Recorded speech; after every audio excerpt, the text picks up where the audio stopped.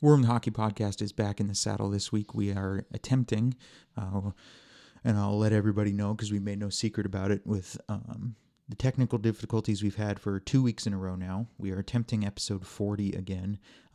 See if we can salvage any audio this week and get it uploaded for everybody. Episode 40 of War Room Hockey Podcast. We're going to cover a few headlines here before we kind of jump into the meat of the episode. I threw together for this week, for the meat of the episode,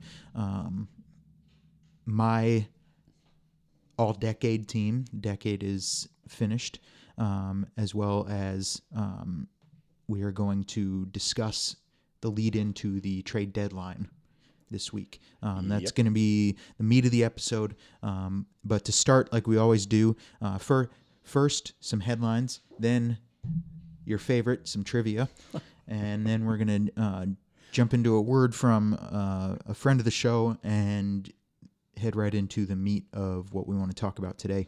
A couple headlines. We'll start in the BCHL. James Davenport, among others, but James Davenport of the Victoria Grizzlies is the latest NCAA committing to Brown University. Surrey Eagle, Christophe Tellier, has been named Player of the Week in the BCHL. In 3 games played, he's got 3 goals, 5 assists, for 8 points. Easier said than done in Langley. It is, or Surrey. Or Surrey, I mean. And we just, a week or so ago, we attempted to put it in last week and the week before, but with our technical difficulties, you didn't hear it. But we did see Trail and the Trail Smoke Eaters and Penticton V's play, and we saw Johnson, Kent Johnson, kid from Trail. Remember that name? Running away with the BCHL. He's got 79 or 80 points in like 40 games played, or at that time anyway. They played several games since, but at the time of seeing him, that's what he had. He is running away with it. So he's averaging nearly 2 points a game, and he's been that way all year. This is not a hot streak. This has been going on all year long. Remember that name.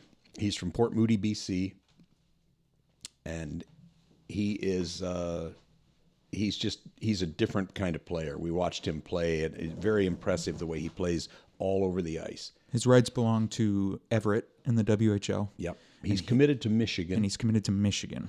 But remember the name, folks, Kent Johnson. Now, if they end up, he's older, but if they end up together at Michigan, him and Finley Williams could be a pretty dynamic duo at Michigan. Finley Williams from Prince George, and we touched on him in episodes past. He is. These kids are.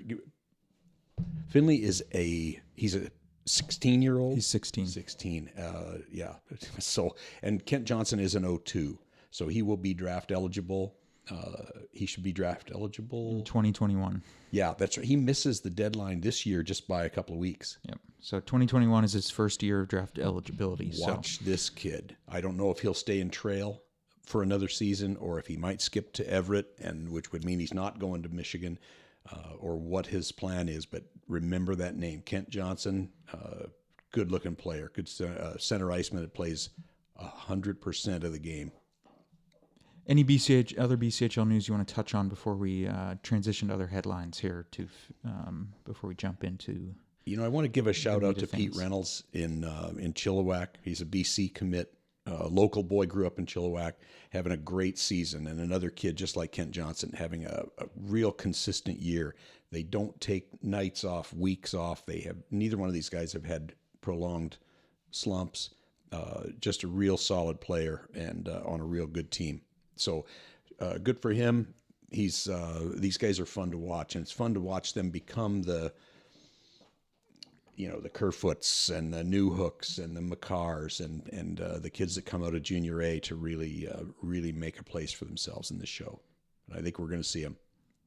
Yeah. WHL road to the Memorial Cup. Well, one other thing, sorry, regarding the BC. Latest news is Merritt will not be going anywhere. Oh, okay. Glad you mentioned that. They are community owned. Okay. They are just having a rebuild. So it's just a rough rebuild. Yeah, it's just a tough rebuild, and they're not going any place. There's no sense in promoting a rumor that doesn't exist. So good for them. Hope they stay. And the rebuild's underway. They've already shipped out some of their older guys, and they're on a full rebuild. They've got a young coaching staff and an upcoming young roster. So it might take a couple of years, but anyway, the bottom line is they're not moving. Okay. Well, good for them. Although we've touched on it before, I think we both agree Abbotsford would be a good spot for a BC team, a BCHL team. Would. So maybe one day down the road. WHL news, heading into the Memorial Cup, the home stretch for there. Portland, Kamloops, and Edmonton are running away with their respective divisions. I have the standings here pulled up. Portland is first place in the U.S. division with 71 points. That's 10 points over Everett. Kamloops 63. That's 10 points over the 53-point Victoria Royals. And Edmonton with 69. That's 9 points over Medicine Hat in the Central Division. The Memorial Cup host Kelowna Rockets have continued to slip. They are third place now in their division, 45 points, not far removed by only 3 points from being a wild card team. Now, they are the host, so they automatically get in no matter where they finish, simply because they host. However, looking at the standings and looking at how they're playing, they're in for a rough end of the year if that's the way things finish. When these guys run into Sherbrooke or Guelph or whomever when they get to the Cup, it's going to be tough sledding. We've seen them several times this year. The last time we saw them was when Nolan Foote was at the World Junior, and certainly that's a big hole in their lineup. But it's just going to be tough. Yeah. They're going to run into some real trouble. Surprise team in the WHL, the Winnipeg Ice. Oh, yeah. They are the surprise team this year. It's their first year in Winnipeg, and they are currently sitting in first place in the East Division, ahead of one of the most dominant teams last year, Prince Albert. So, and they have they've come from a real rebuilding kind of spot, because their last year in Cranbrook was difficult, and they did not get off to a good start. So they have put together a real good 25 or 30 game run here, and good for them. I mean, they're 7-3 in their last 10. And this is without Matt Savoy. He's not there yet, but this is a really good story. Yeah. In NCAA news, we're down to the home stretch. We touched on it before the first round of bracketology, if you will, heading into the end of the year tournaments, and the Frozen Four has come out. And right now, as of this morning when I looked, Cornell is now sitting number 1 in the nation. So they're playing good hockey. Stadium series in the NHL, LA Kings, Colorado Avalanche, Air Force Academy in Colorado Springs, Colorado. The Colorado College Tigers, Air Force Falcons will be playing outdoors before that NHL contest takes place. Jonathan Toews and Duncan Keith had a scuffle at Hawks practice. It happens. You get into battle drills, and it doesn't happen as much as it used to, but some of the best fights you'd ever see was number 1 in training camp back in the days when guys were fighting for spots literally, and that there were enforcers on every roster, sometimes 3 or 4 of them, and guys were, you had to come to camp and prove yourself. But you get in these battle drills, and whether you're a veteran who feels like he's been disrespected or you're a rookie trying to be noticed, it happens. So this is not a big thing. These guys have been teammates and winners for the last 12, 13 years, 14 years together. So not a big deal. Boys just having a little fun. Mm-hmm. It's nice to see some emotion, nice to see a little passion, even in practice during the dog days of the year. Staying in Chicago, Patrick Kane has reached the 1,000 point mark. What a good story this guy is. I mean, he could have easily turned out to be Nico Hischier. Remember when we thought he was going to flunk out after his cab issues? Well, yeah. Things like that. And we didn't think after that he'd stick around long in a dressing room or locker room. That's a hockey debate. Is it a dressing room or a locker room? It's a dressing room for me. Just the same as, is it a sweater or a jersey? It's a sweater. But the point is, we didn't think he'd mesh well in a room after some of his behavioral issues to start. But, you learn now with 1,000 points and things like that, that's your typical 19-year-old kid who's now come into millions of dollars and off on his own without really much tutelage or learning. So, it came into a real difficult situation too in Chicago, because there was not a lot of really good, strong, long-term veteran leadership there for him. And he was a teenager, and he was small, and he had some maturity issues. But through it all, whether he was having trouble off the ice or, regardless of what happened, he's put together, what is he, 11 years now in the show? Something he's like drafted that. in 07. In 7. So he's 13. He's 12, 13 years. Yeah. He's just been absolutely consistent. No matter what happens to that team, he scores. He's become a very, very complete player. He could have let his off ice trouble get to him.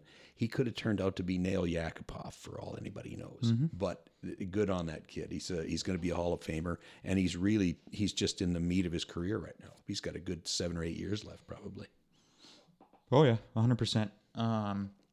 Hey, before we NHL Seattle, I want to touch on this. Okay. NHL Seattle has officially begun construction on their arena. Groundbreaking that's officially begun. So they are headed in the direction of a 2021 inaugural season. That's an odd. It's probably going to stay generally the same as it is right now. It's a landmark in Seattle, so they can't change it. They're much. not going to change much. So what it's going to be is it's going to be a unique arena in the NHL, because the entrance is the in concourse, the the entrance where you walk in off the street type of thing, right? You see in the main doors are going to enter you at the rafters. At the top. They're going to enter you at the top, because it's going to be a sunken arena, because that complex, can't even remember what it was to Seattle before they've turned it into the NHL arena. But that complex was a landmark in Seattle, and to have landmark status, that means that any changes you make to the building, I think 3 walls and the roof or something like that has to stay structurally sound or the same. Right. So Key Arena is what they so there's only so much they can do with it. What are they going to name that team? Have you heard anything? Have not. I've heard that I've heard rumors that the name could come out at the trade deadline. I've heard rumors that or not at the trade deadline, sorry, at the draft. Yeah, that would make sense. Different things like that. Or at the NHL awards, maybe. Yeah, but nothing set in stone yet, and no name yet. So, but anyways, just touch on that. What were you saying? Well, I was just going to say, before we get completely out of junior hockey, the World Junior Championship was absolutely fantastic again, and it just proved the point that we talked about prior to the tournament starting. There's 5 teams in that tournament that can all beat each other, and most years they do. Somebody will win in the round robin, somebody else will win in the medal round or in the elimination. So between Russia, Canada, the U.S., Finland, and Sweden, it's really, really just a coin flip every night as to who shows up with a hot goalie, who gets a bounce. Like Canada got beat 6-0 in the round robin by Russia, just blown. It wasn't even that close.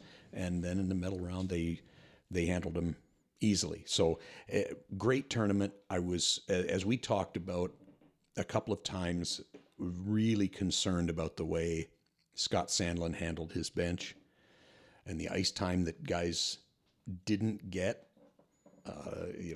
They just, like Trevor Zegras, probably one of the top forwards in that tournament, and he was playing 8, 9, 10 minutes. Nobody understood it. I couldn't understand his special teams, especially his penalty kill was really, really odd to me. Overly aggressive in the first couple of games, way too passive in the elimination rounds. I didn't get it. Real quick, before we step away for a quick break and come back with the lead into the trade deadline, as well as some just fun talk about all-decade teams and things like that. Trivia question for you. Now, I did pretty well. One question. All right. Okay. Well, one if you get it right. But when did the NHL begin to use 2 referees in each game?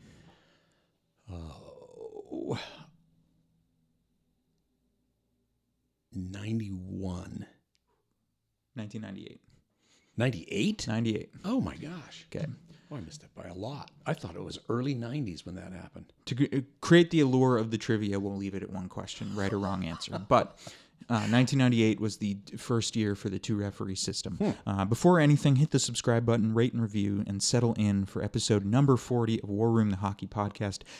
Prayers and fingers crossed that we can get the audio figured out and uploaded for everybody. Episode 40 of War Room, the hockey podcast.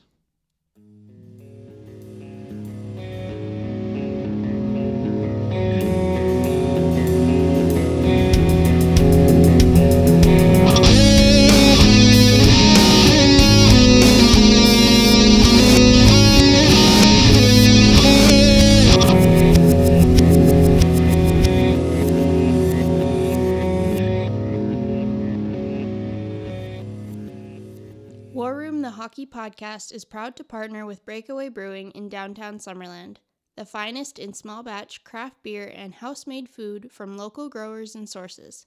Open for lunch and dinner Wednesday through Sunday with weekly specials. Check breakawaybrewingcompany.com or on Facebook and Instagram for the latest beer releases and menu news. Break away from ordinary.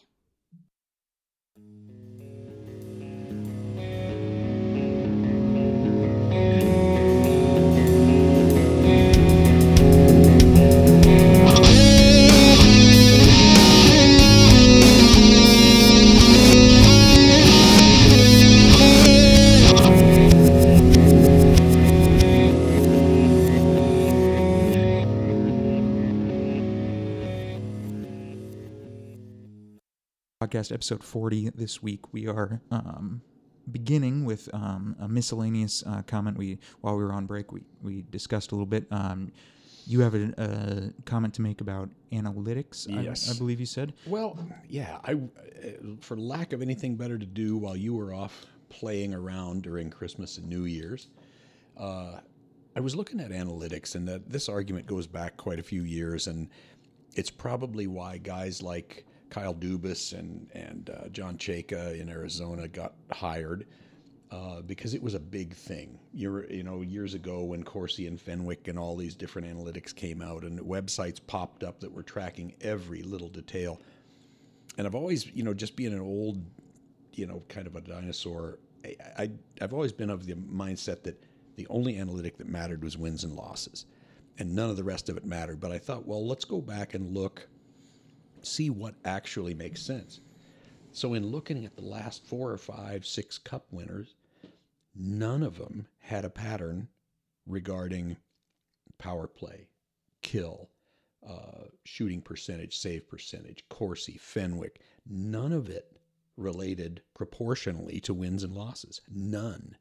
So you got teams that are winning cups or in the finals, and their power play was 14th, their penalty kill was 12th, their Corsi was 21st, the Fenwick was 11th or something like that. It's just all over the map. There is nothing that matters. The only one that matters is the shot chart. And the shot chart, when you get the most shots from inside the home plate area or the house area, whatever you want to refer to that slot in between the dots, that's the only one that matters.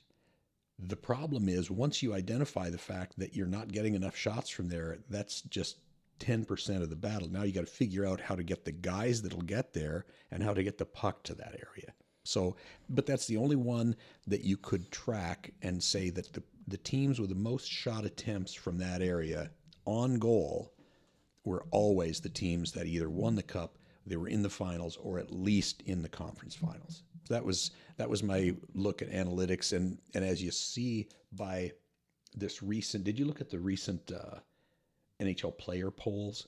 No. Did you see any of those? I haven't seen any of those. The players 71% of the players, by the way, said that Wes McCauley is by far the best official in the league, which we all knew. And good on him for doing what he did in the Tkachuk battle there when Calgary was in Ottawa. If you didn't see the opening face-off, YouTube it.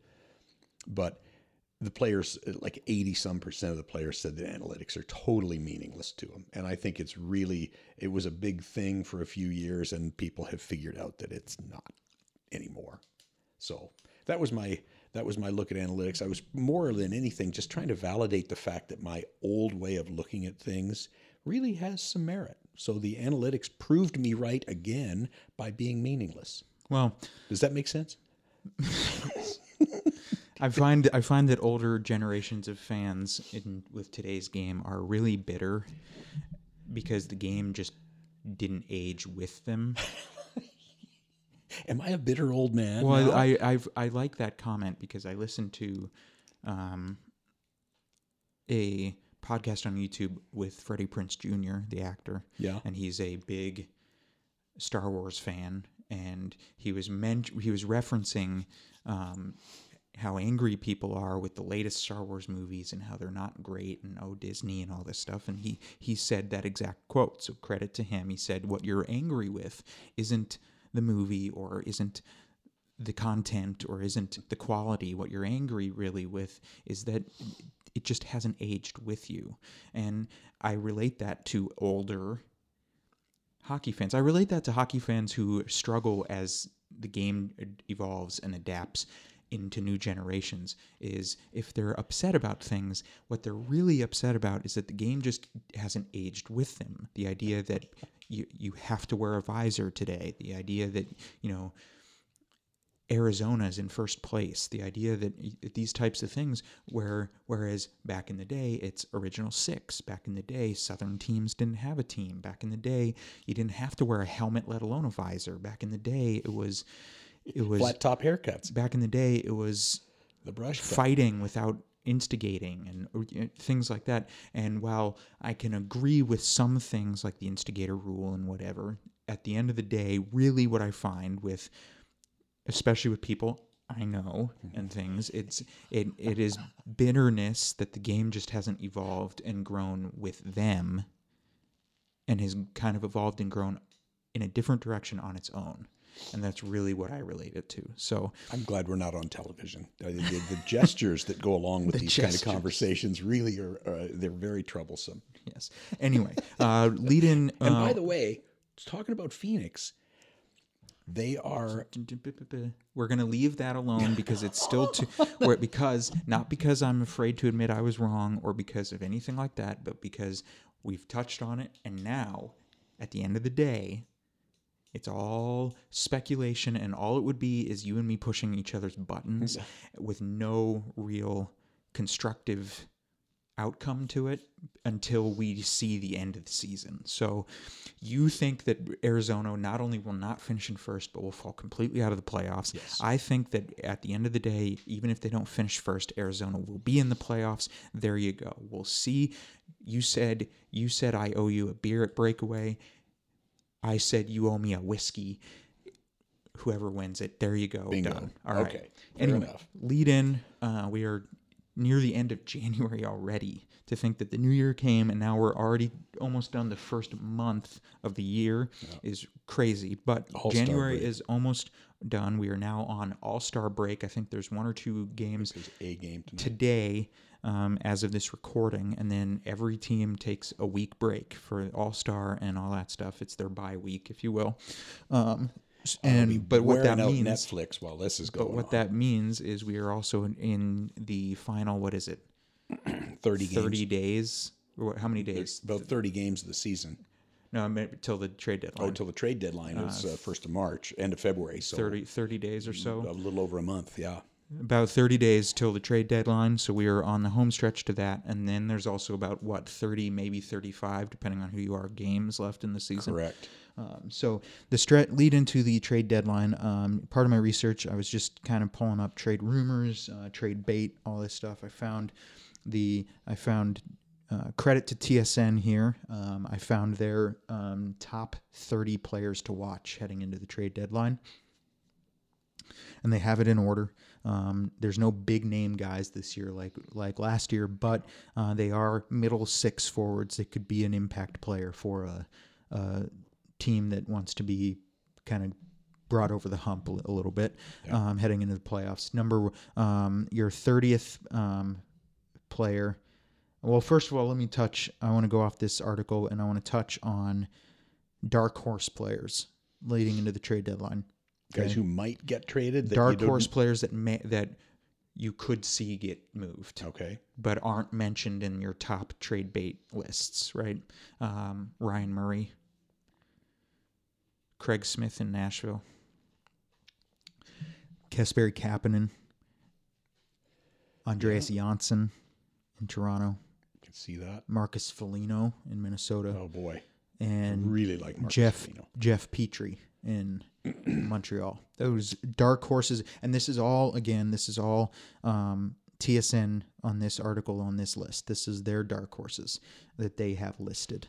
It's hard for us with the lead into the trade deadline to kind of create our own, just because it's just so unknown and everything depends on who in the next 2 or 3 weeks. Coming out of the All-Star break, if teams like Columbus or Montreal or somebody on the bubble, Buffalo, Minnesota, Chicago, you win 6 out of 7, all of a sudden you become a buyer. Yep. Possibly, if you depending on your cap. You lose 5 out of 7, all of a sudden people like Robin Lehner or Kovalchuk or somebody like that, they're all up for grabs. So much, especially with the bubble teams. I mean, the guys at the bottom, they know where they're going to end up. The guys in the lottery, the guys at the top, they may be looking for a bargain to shore something up on defense or put some depth in. But you're right. There's no deal breakers in here. There's some considerably good depth available. Other candidates to watch. These are players that they have listed, but not in the top 30 trade bait. Other players to watch: Ilya Kovalchuk, Melker Karlsson, Tyler Ennis, Zach Bogosian, Andy Green, Ron Hainsey, Craig Anderson, Valtteri Filppula, Luke Glendening. A number of these are going to come from Detroit, by the way. Yeah. Kyle Clifford, Mike Green, Marco Scandella, and Elias Anderson. Those are other candidates to watch. But the real big ones are the top 30 that TSN, or I say TSN, the Hockey News, forgive me. This is Hockey News. They're not the be-all, end-all, but this is their trade bait list that they have leading into the trade deadline. Number 30 on that list, Connor Timmins in Colorado. Yep. I don't want to see Timmins traded. The only thing that I will agree with, and I don't normally agree with the Hockey News, but what I will agree with is you just extended Sam Girard. He's 20, 21, 22. Right. Cale Makar is Cale Makar. Okay. And he's not going anywhere. And he's not going anywhere. He's now one of your new guys added to the core. Right. That you guarantee will be re-upped to a major contract extension when the time comes. And then you have Bowen Byram coming in the next year or two, depending. That frees up a Connor Timmins who has had health issues, who has not been a standout even in the AHL this year, let alone in the NHL. Did not play horribly in preseason. Still looked okay the first couple games, but has not been a standout the way Cale Makar has done, for example. So what it does is it opens Sakic up to have a young defender that still has a good amount of potential as bait, a trade piece to help Sakic bring in a catalyst to help push a cup contending squad over the top, if you will, right? Yep. So it opens the Avs up. That's the only reason I would agree with Connor Timmins being moved. To me, it's the same argument with why Tyson Barrie was moved, just different points in their careers. Right. Timmins can be moved because you got Girard and Makar, two very similar players to Timmins. And Byram. And now you have Byram coming, right? That's why you could afford to move Tyson Barrie. It's why you can afford to bait Timmins out there a little bit. So I kind of agree with him being included. He's a good example of somebody that we don't see him every night because they play in the AHL, and we can't watch every AHL game every night, and we don't see all the reports on these guys. But when you watch your prospects, especially in the AHL, you may wonder where this guy went. You may wonder why a guy like Brendan Leipzig can't play in Toronto, but he's having a nice go in Washington. Josh Levo can't play in Toronto, but he's got a regular spot in Vancouver. You don't see these guys every night. You don't know how they fit in. You don't see what they do and don't do well that fits your system. And Timmins might be one of those guys. You never know. But when your development guys see these players every single night for months and months and sometimes a couple of years developing, that's when somebody will be on the trade block that'll shock you because you thought they were a great prospect and how could they let this guy go? And then this happens. So yeah, they know what they're doing, and most of the time it's as we always say, a very inexact science. But they get paid to do that every night, and we get paid to pick it apart.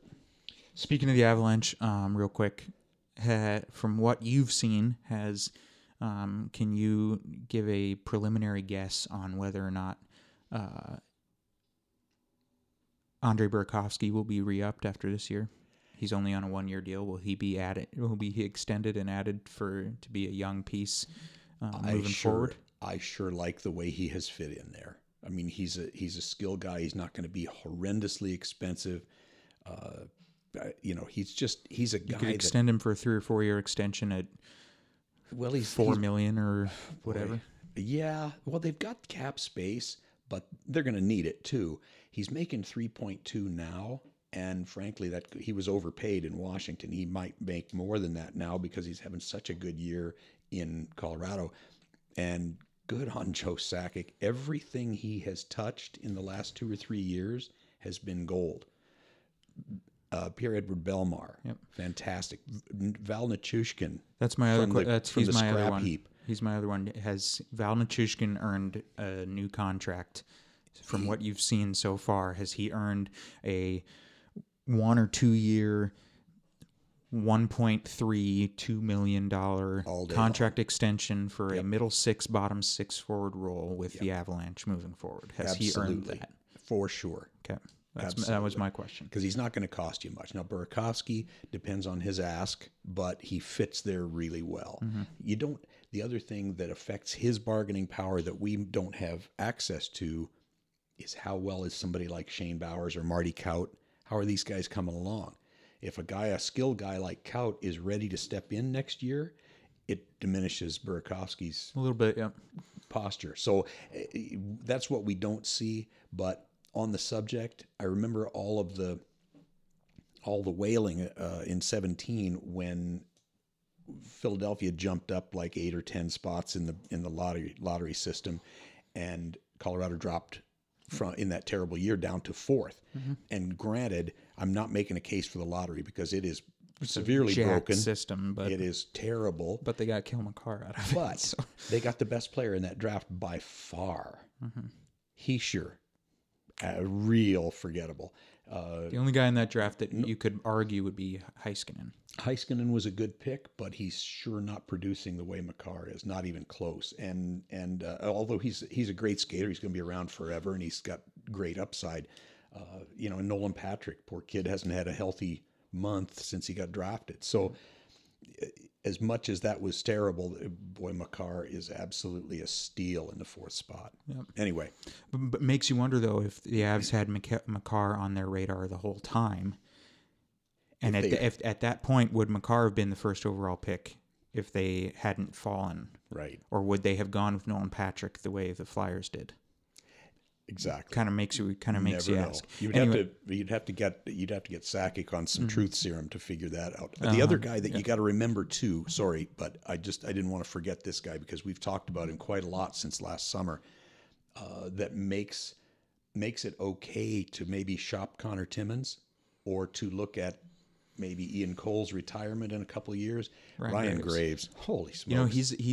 He's a guy who he'd be a rookie this year if he played one less game last year. He'd be competing with Makar for Rookie of the Year this year if he played one last game last year, and he didn't even play in the playoffs last year. Didn't play in the playoffs for the Avalanche last year, and on top of that, he went from a nobody trade piece for the New York Rangers to a nobody floundering AHL guy for the Avalanche to now not just in the NHL on a regular shift. He is now your top pair defenseman with Cale Makar.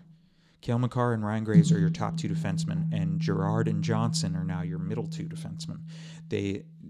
Ryan Graves is now your top defenseman. That's a great top four, by the way. Yeah. And that's why when you talk about dark horses, that's why you got to love this team and the way they gel together up front, the way they play on D. If that team gets good goaltending, we're going to be talking about them into June. Yeah. So. Okay, moving forward, to not drag this out to a 2-hour episode or whatever, I'm going to list off some more trade bait here. Yep. If there's nothing to be said about it, that's fine.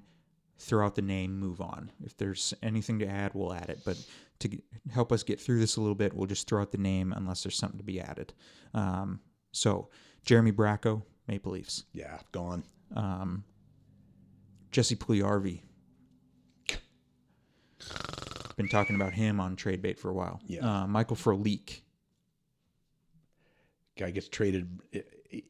I think he gets traded 2 or 3 times a year ever since they. Well, he found a home in Calgary for a few years before he was just moved to Buffalo.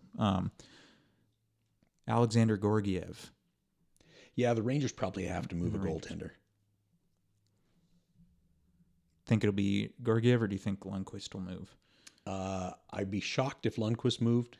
I would too, but I mean, I'm just saying from a rebuild future perspective, if you know, Georgiev being your guy behind Lundqvist to the point of creating even the discussion, whether it's just you and me or it's anybody on some television show panel, even creating the discussion means Georgiev, they're high enough on Georgiev to even for anybody to even create the discussion. It's probably not their decision to make. It's probably Hank's because I am guessing he's got an airtight no move. Yeah. But if that's the case, he's got maybe a year left. Yeah. Georgiev is a RFA this year. Hank will finish if he plays one more year, it'll be a shocker. But this is a guy that would only go at the deadline to somebody who is right in the hunt and needs a second goaltender. And then he runs out this year. He's got 1 year left after this, but he's an $8.5 million hit. So Georgiev could be moved too because of not only Lundqvist being Lundqvist, but also the emergence of Igor Shesterkin. Yeah, Shesterkin's So does that mean Georgiev is now expendable? Yeah. So interesting times in the Big Apple. Who would you rather have right now? Goalie Bob for $10 million or Elvis Merzlikins in Columbus for the League Mini? Wow. Right now, probably the young kid in Columbus, but the problem is if he continues to play this way, it will no longer be a league minimum for him. So he's getting more expensive by the day. Anyhow, on we go. Wayne Simmons. Yeah. 31 years old, $5 million cap hit. He's UFA this year. No clauses or anything. But he has not done for New Jersey what I'm sure Ray Shero, before he was fired, was hoping Wayne Simmons would provide. So no. Here's the problem, Evan, and I'll be real quick with this. Half the league has basically no cap space. So 31 teams, probably 16 of them have $1 million or less.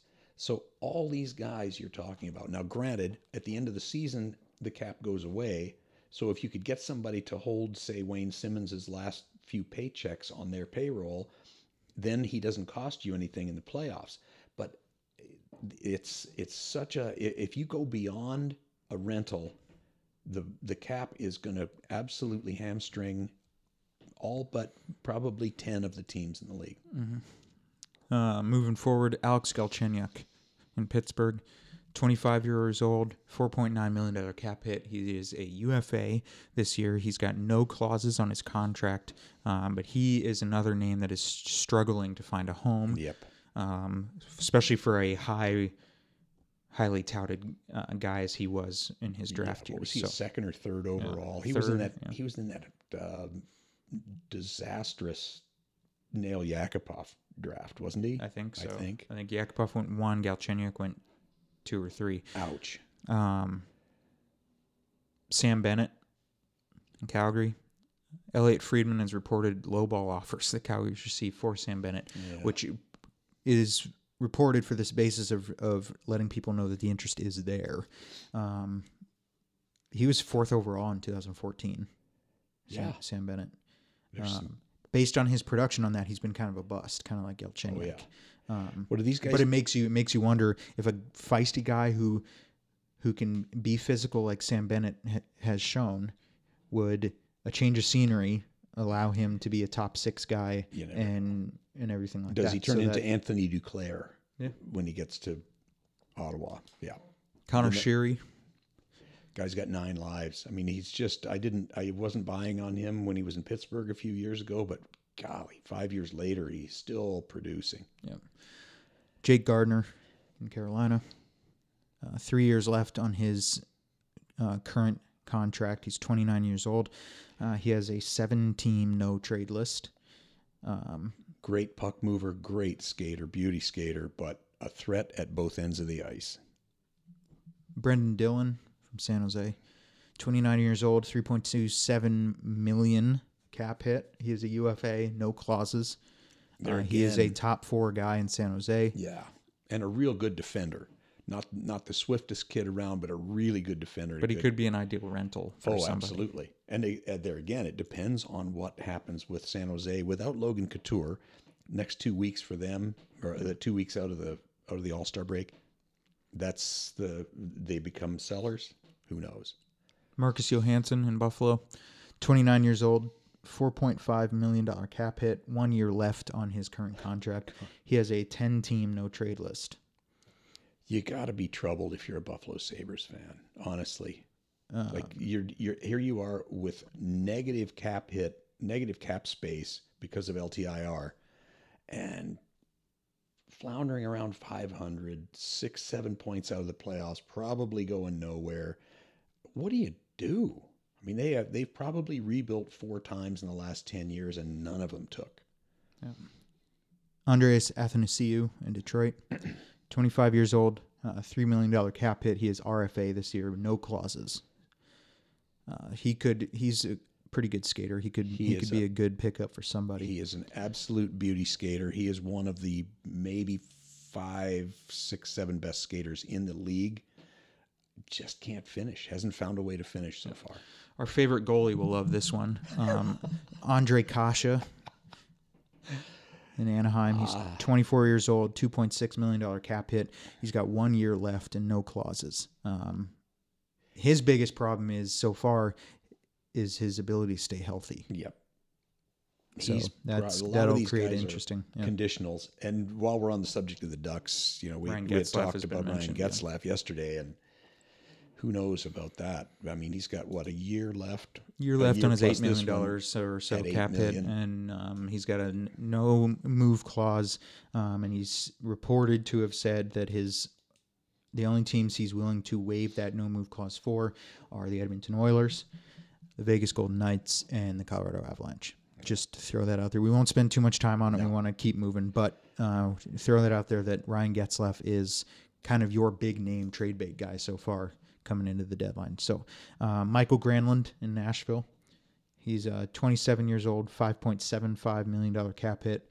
He is a UFA this year, and he has no clauses either. So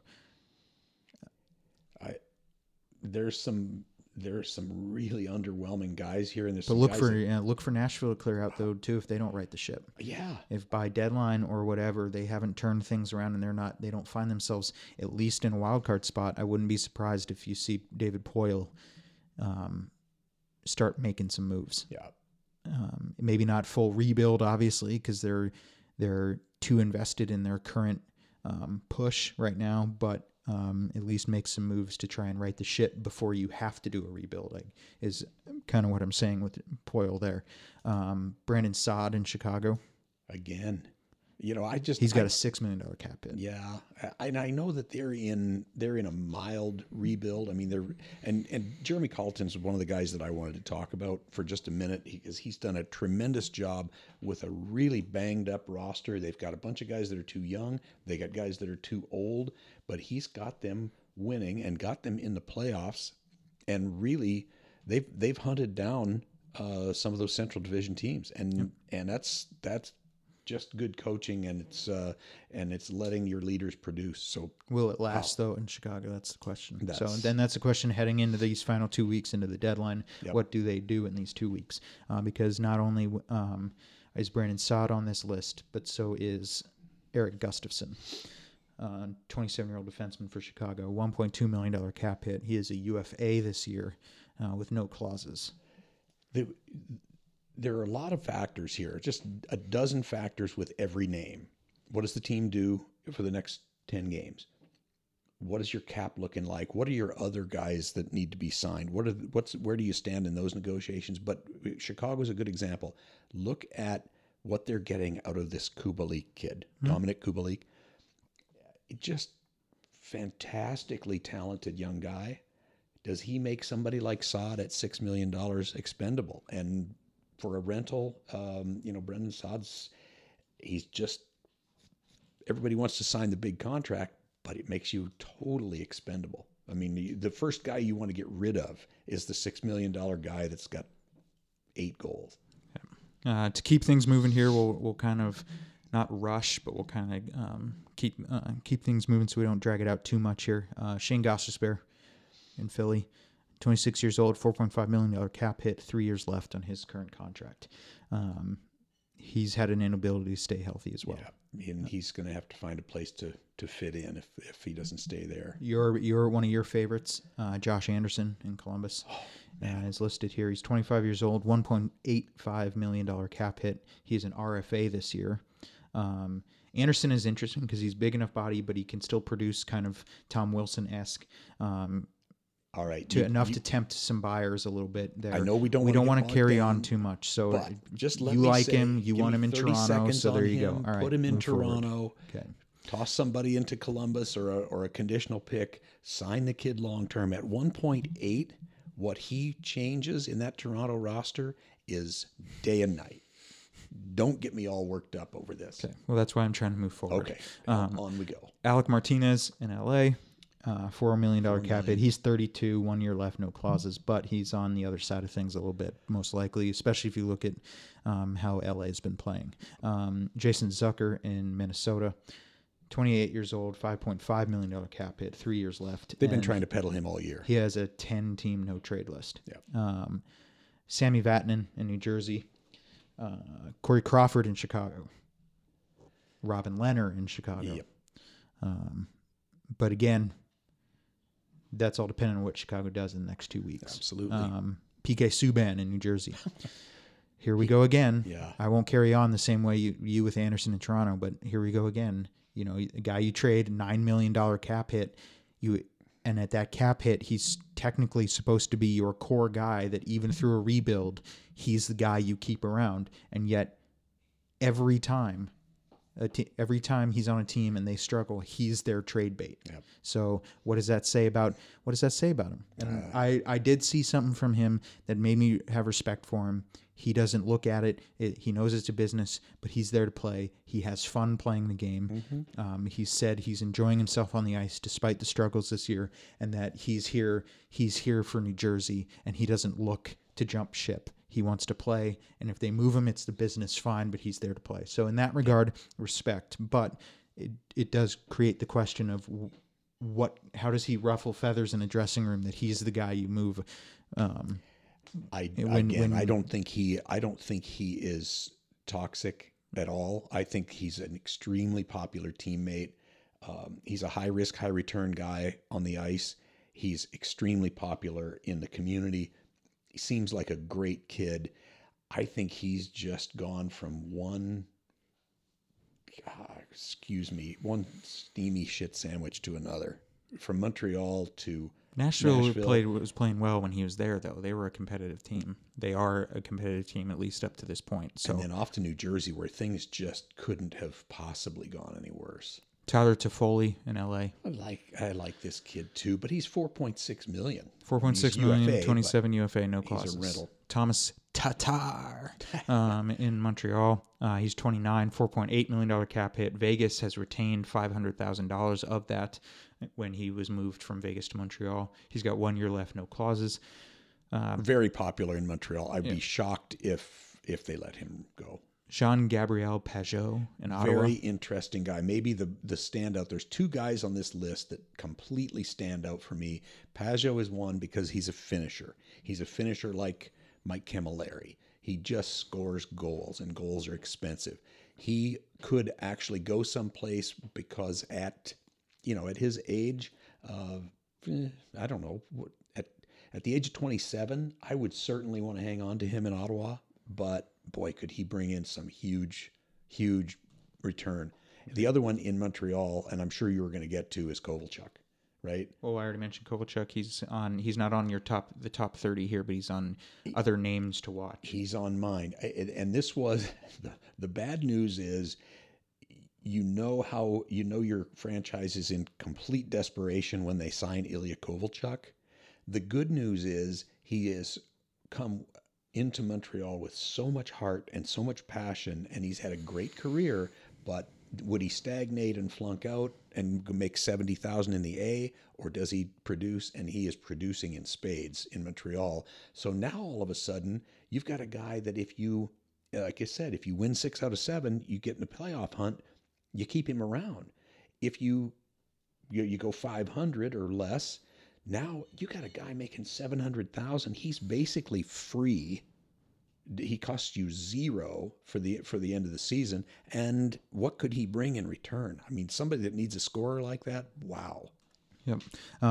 Kyle Palmieri, New Jersey, 18 no trade list, $4.65 million cap hit, and your final guy, Chris Kreider, 28 years old, $4.625 million cap hit. He is UFA, and he has an 11-team no-trade list. So there's your 30 there that are listed. Should be interesting in these final 2 weeks. Any fans of specific teams that listen to that list, do your own research, write in, and let us know who you think your team might go after, who might be a good fit for your team. We know you think Josh Anderson would be for Toronto, so we'll leave it at that. I'll give you one more spin on the trade bait list. And this is not the standpoint of any particular guy. Of the actual contenders, and I'm going to say contenders to get out of the first round of the playoffs, make the playoffs, maybe win a round. The only contenders with cap space would be Carolina. They have $3 million. Edmonton's got 3. Pittsburgh has almost 5. Tampa's got 7. The Islanders have 15, and the Colorado Avalanche have 17. That's it. That's the only teams that have enough cap space that you don't have to start playing a shell game with your LTIR or moving salary out to bring salary in. You don't have to play any fast ones with your cap to get something done at the deadline. Those are the only ones. So that's your lead in from War Room to the trade deadline of coming couple of weeks. To finish off, we don't want to drag on too long for our listeners. To finish off here, finish off with just some lighthearted fun a little bit, talking all decade a little bit. John Leahy is the one who brought it up. Oh, okay. So I want to acknowledge a listener and at least talk about all-decade teams. Shout out to the mayor of Round Grove. He mentioned an episode about all-decade. Unfortunately, I don't know how to drag out conversation about all-decade teams. Maybe next week. For an hour. You know what? Next week we got nothing to do except the stupid All-Star break, which is the biggest snoozer of the year. Let's do that. Okay. John, I know you're listening. Next week will be all-decade discussion. Highlights. Decade highlights as well as the all-decade team discussion. So that'll be next week. We'll make that next week. That way we don't feel rushed or like we're just breezing through something.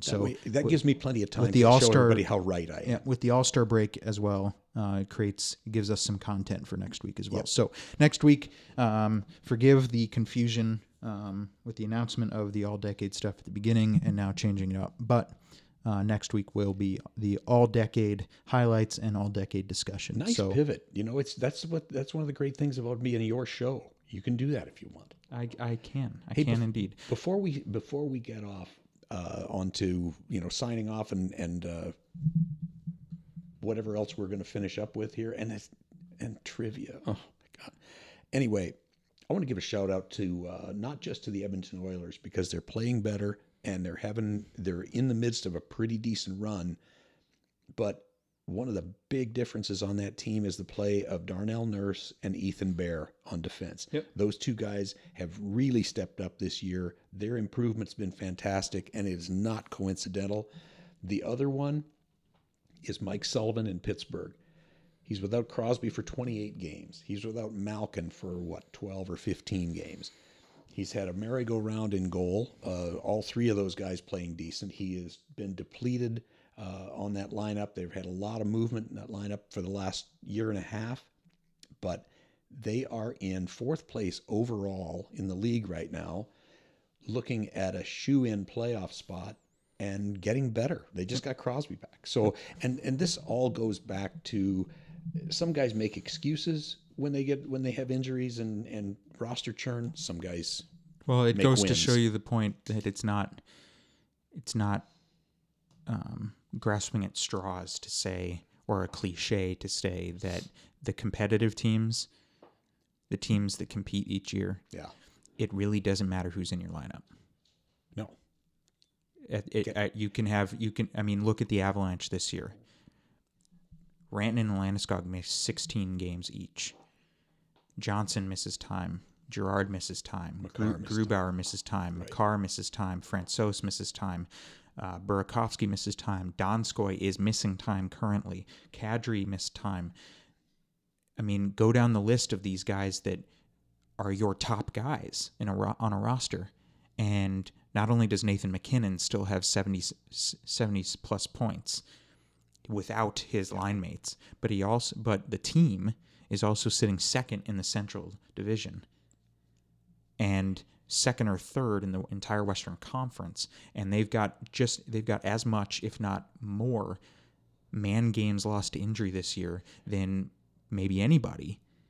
And so it goes to show you that a competitive team, good coaching, all these things coming together means that no matter who's in your lineup, you can win games. And the Avalanche have won games with AHL players in an AHL lineup for a chunk of this season. And that's to prove the point. Pittsburgh being another. Same way. Without Crosby, without these guys, and they had Now a better Gensel. record without Crosby than when they had him. Yeah. And they're 18-5-2 or something. So good on them. And it goes to show you that competitive teams, no matter who's in your lineup, superstars or AHL muckers, get the job done if you are a winning, contending, competitive team. Correct. Salute Mike Sullivan. So salute Bruce Cassidy in Boston. Salute Jared Barry Bednar. Trotz, Jared Bednar. These guys just produce. And don't look now, but Joe Quenneville's got Florida playing the same way. Mm-hmm. Roddy Brindamore in Carolina. And and Torts in Columbus. We can debate all we want. We can debate all we want about it.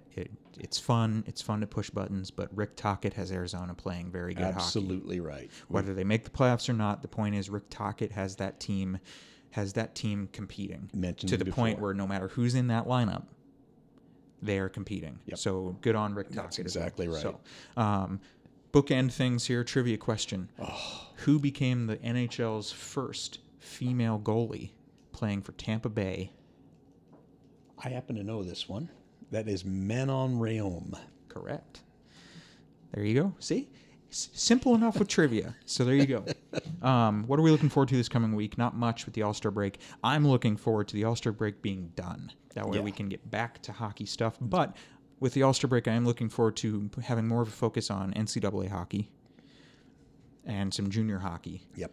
Because they won't be an All-Star break. They will be pushing for their playoffs and their finish. So That's what I'm looking forward to. My favorite thing about All-Star Weekend is when it's over. Mm-hmm. So I'm looking forward to that. I'm looking forward to next Tuesday or Wednesday when everybody hits the ice again. But we'll throw the decade episode together next week. Yep.